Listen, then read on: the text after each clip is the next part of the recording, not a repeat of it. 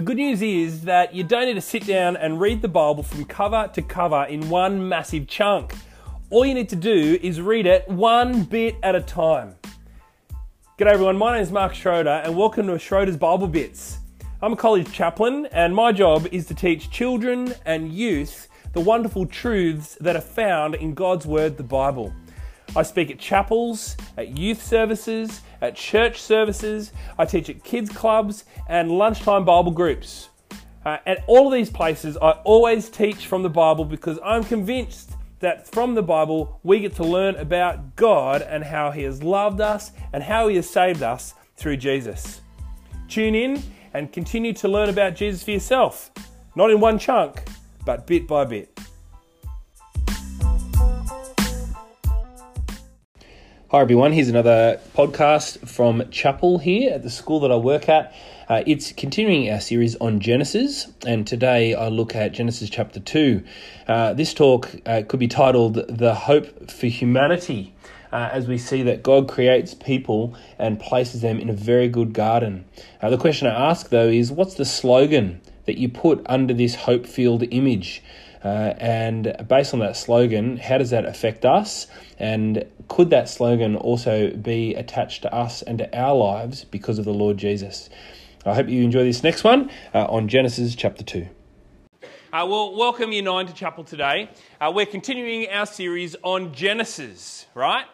We've looked at Genesis chapter 1. We focused in on the first two verses of Genesis so far, where we see God. He was one who was first.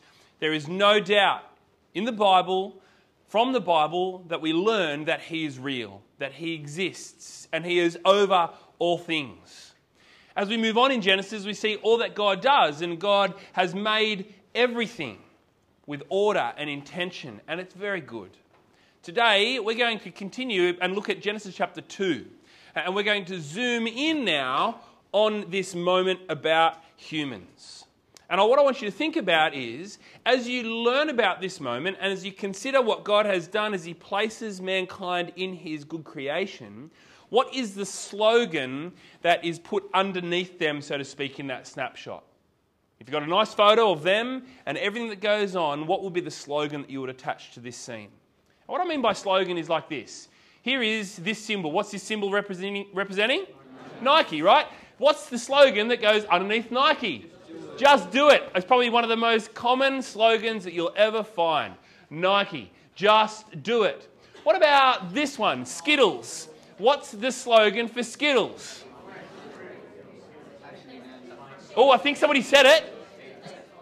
Yeah, somebody said it. It is Taste the Rainbow. Skittles, Taste the Rainbow. As we keep on going, keep thinking. What about this one? Here's Disneyland. What's the slogan for Disneyland?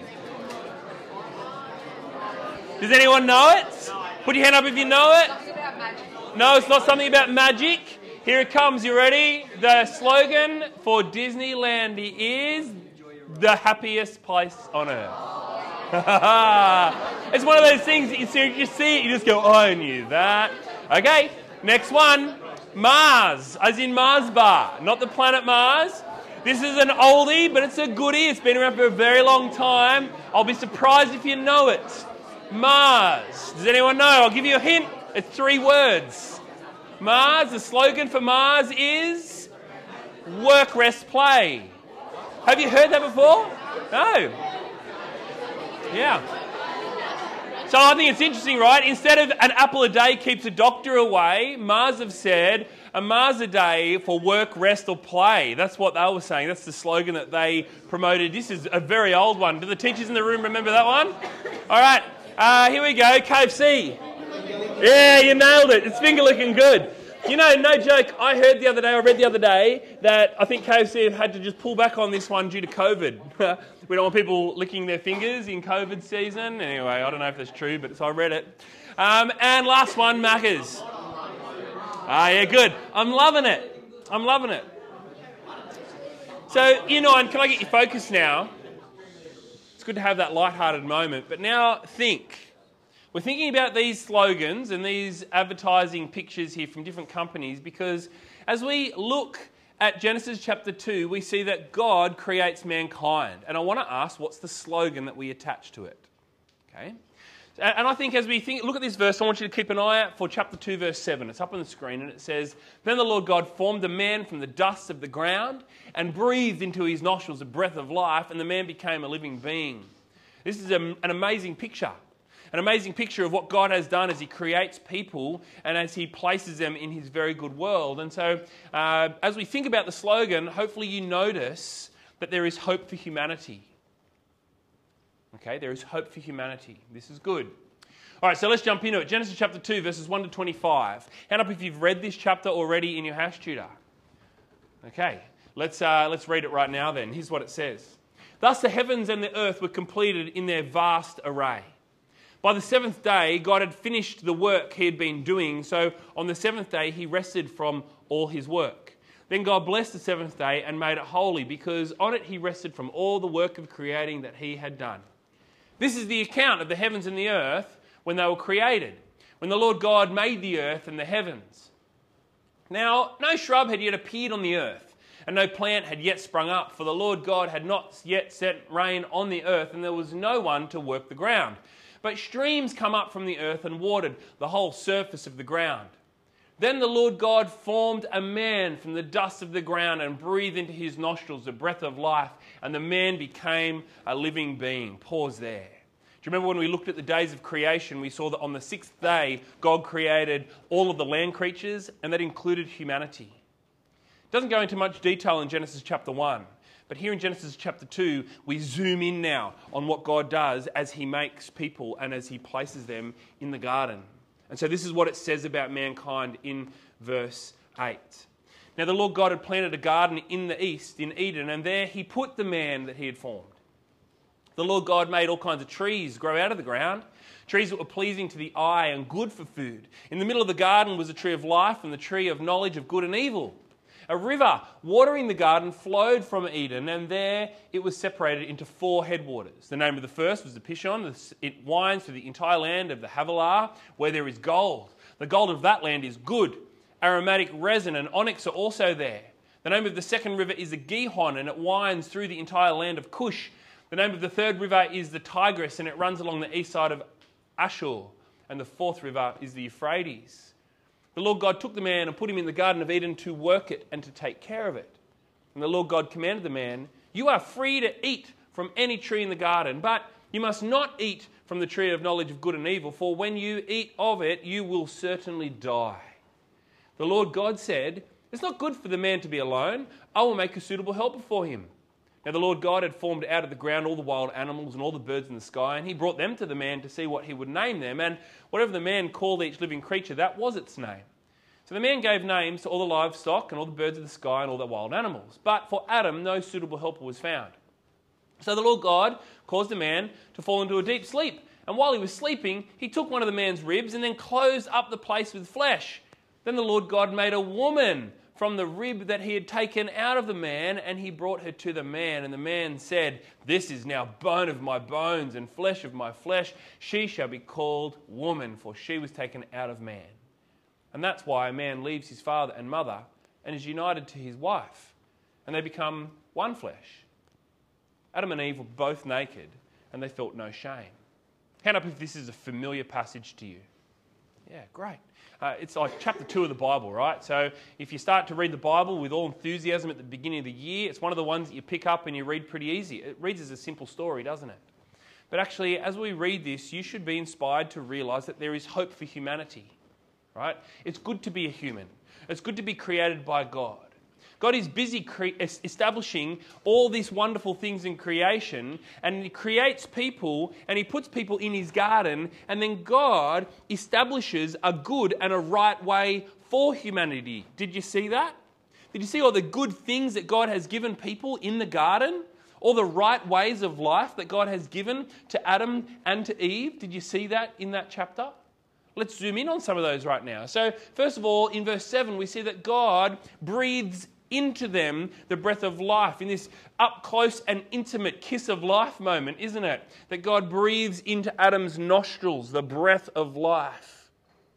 It really has that sort of feeling of his mouth over the top of Adam's face, breathing into him this life so that he would be alive and get stuck into life that God has made for him.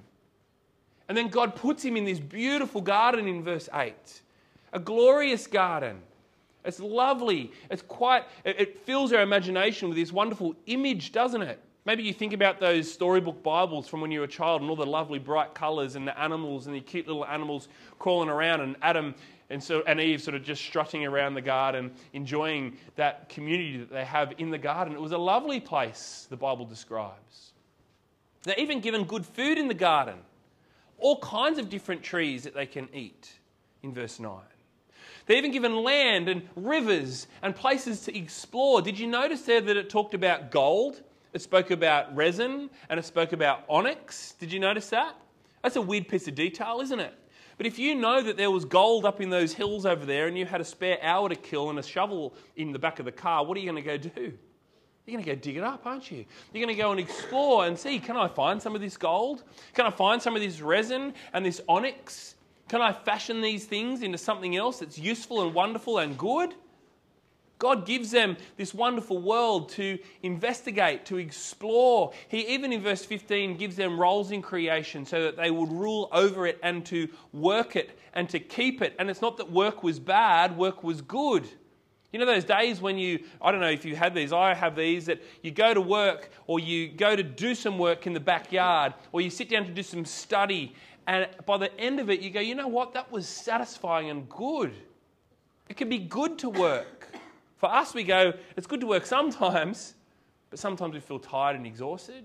Not here in the garden. It was good for them to work.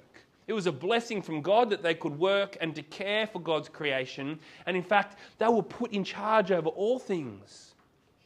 And then in verse 24, we see God sees that it's not good that Adam is alone, and so God makes for him a suitable helper.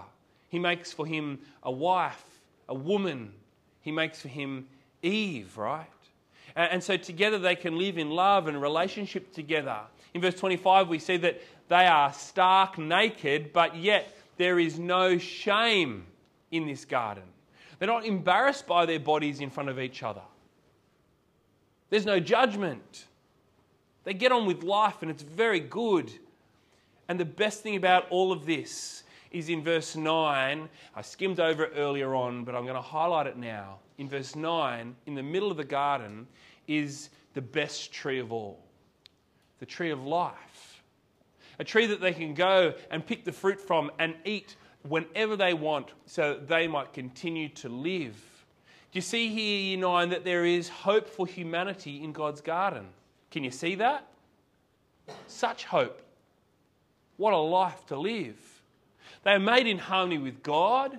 They're made in harmony with each other. They're made in harmony with all of creation. There's opportunity for them to find blessing and prosperity and success, and they have access to a wonderful and a glorious life.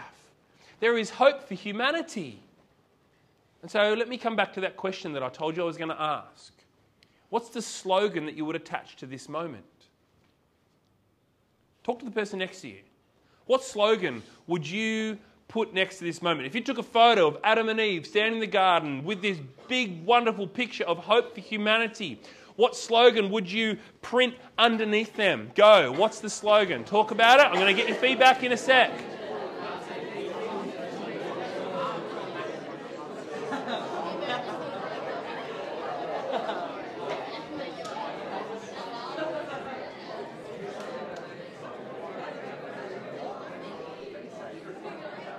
Okay, so what's the slogan that you came up with?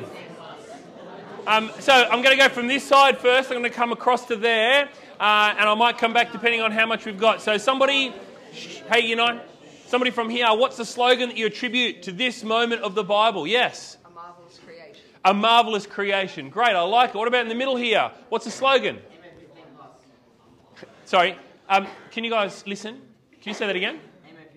MA15 plus. It seems a bit like that. There's two nude people running around a garden, eating and drinking and having a great time. It seems a bit adult themed, doesn't it? Sure, I reckon we can do better though. Somebody here, what did we say? What's the slogan that you attribute to this scene? Come on guys, don't let the crew down. Anyone? Anyone else? Before I continue on. As I thought about it, first of all, I thought, you know what, we could do eat, drink and be merry. That would make sense, wouldn't it? Eat, drink and be merry. There's plenty of stuff to do. Maybe just a single word, enjoy. Or go nuts. Or freedom. You know that song? What's that song? Is it Mars Bruno? Yeah, there's someone who sang it a moment ago. That freedom song. Maybe that could be a theme song for it. But actually, I think that what we find is that we discover the slogan here in Genesis chapter 2, verse 16 to 17. And this is what it says, remember? The Lord God commanded the man, you are free to eat from any tree in the garden, but you must not eat from the tree of the knowledge of good and evil, for when you eat of it, you'll certainly die. It's a bit long, that slogan, isn't it? So let's simplify it a little bit. Here's the slogan: free to live, free to die. There's a slogan for humanity. God puts humanity in the garden with every opportunity to live a wonderful life. There is definitely hope for humanity, don't we agree? But then God says this: you are free. You are free to live and you are free to die. Because if they eat the tree of life, what's going to happen? They live. If they eat the tree of knowledge of good and evil, what will certainly happen? Die. Whose choice is this? It's theirs. This is Adam and Eve's decision. They've got everything good. They have every free opportunity. What are they going to choose? Are they going to choose life or are they going to choose death? Now put yourself for a moment in that situation. What would you choose? Right? What would you choose? You've got this slogan now. You've been given every opportunity to live this wonderful life. What would you do? What would you choose? Life or would you choose death? The thing is, right, I think we go, you know what, it's obvious, right? We want to choose life. Don't we want to choose life? Don't we want everything good? Don't we want blessing? Don't we want harmony instead of discord? Think about it. Next week is Harmony Week. Next week is Harmony Week in Australia. And so I don't know if it's worldwide actually, but it's Harmony Week next week. And our goal, hey, listen, our goal is to live in harmony with people. We want harmony. So why would we choose death over life? Let's choose life. We don't want curse over blessing. We want blessing. Like we want prosperity over poverty. We want life over death. Why would we choose the downers instead of the uppers? But the thing is, you have the same slogan. That slogan from God for Adam and Eve is the same slogan that you and I have today. You have every opportunity, don't you? God has given you life to live. You're free to live, but you're free to die. So which one do you choose? You know what this moment is? This moment, as we realise that we have free to live and free to die opportunity, this is your Adam and Eve moment. You see, for us, the difference is that Jesus comes. God makes himself known to us, and Jesus dies on the cross for us, doesn't he? And before he does that, he clearly explains who he is and why he has come. Jesus comes and he says this in John 14:6, I am the way and the truth and the life. No one comes to the Father except through me. We're going to choose Jesus so that we would live. And so here's your Adam and Eve moment. What do you choose? As young kids, maybe the first time you heard this Adam and Eve story, you think, come on, Adam and Eve, this is easy. The option is clear. Choose Jesus today. Choose life today for Adam and Eve. But it's just as obvious for you too. What do you choose? You know, you're free to live. You're free to die. But realise today that there is hope for you. You don't have to die. Because we have hope. And hope, his name is Jesus. The cool thing in the Bible, in Proverbs, it talks about living a good life. The Bible wants to encourage us to do what makes our face cheerful. Think for a moment, what makes your face cheerful? There's all kinds of things, aren't there? Good food, good fun, good jobs, good work, a fresh haircut, a great game of sport. There's all these things that make our face cheerful and happy. But the thing is, these are not the things that give us eternal and forever hope. Jesus is that hope.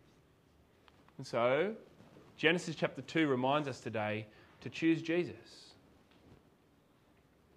Let me stretch you one more moment because we've got like 2 minutes, and as I read this, I couldn't help but think about this verse from Deuteronomy chapter 30.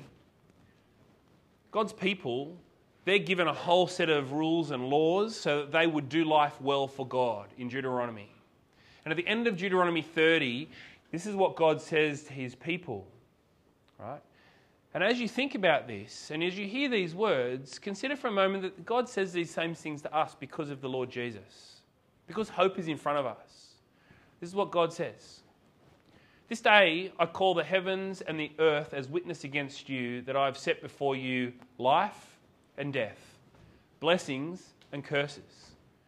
Now choose life so that you and your children may live, and that you may love the Lord your God. Listen to his voice and hold fast to him.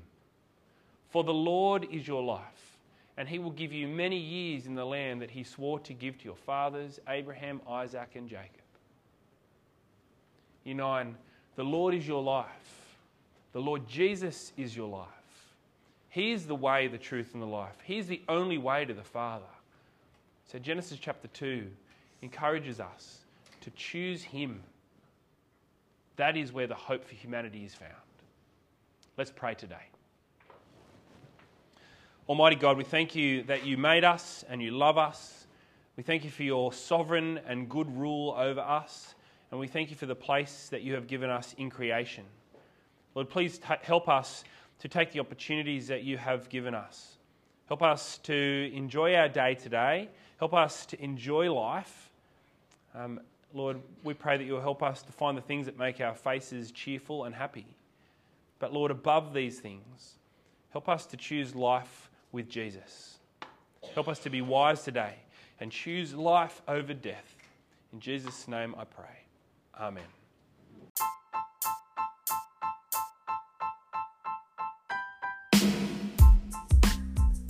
Thanks for listening, everyone.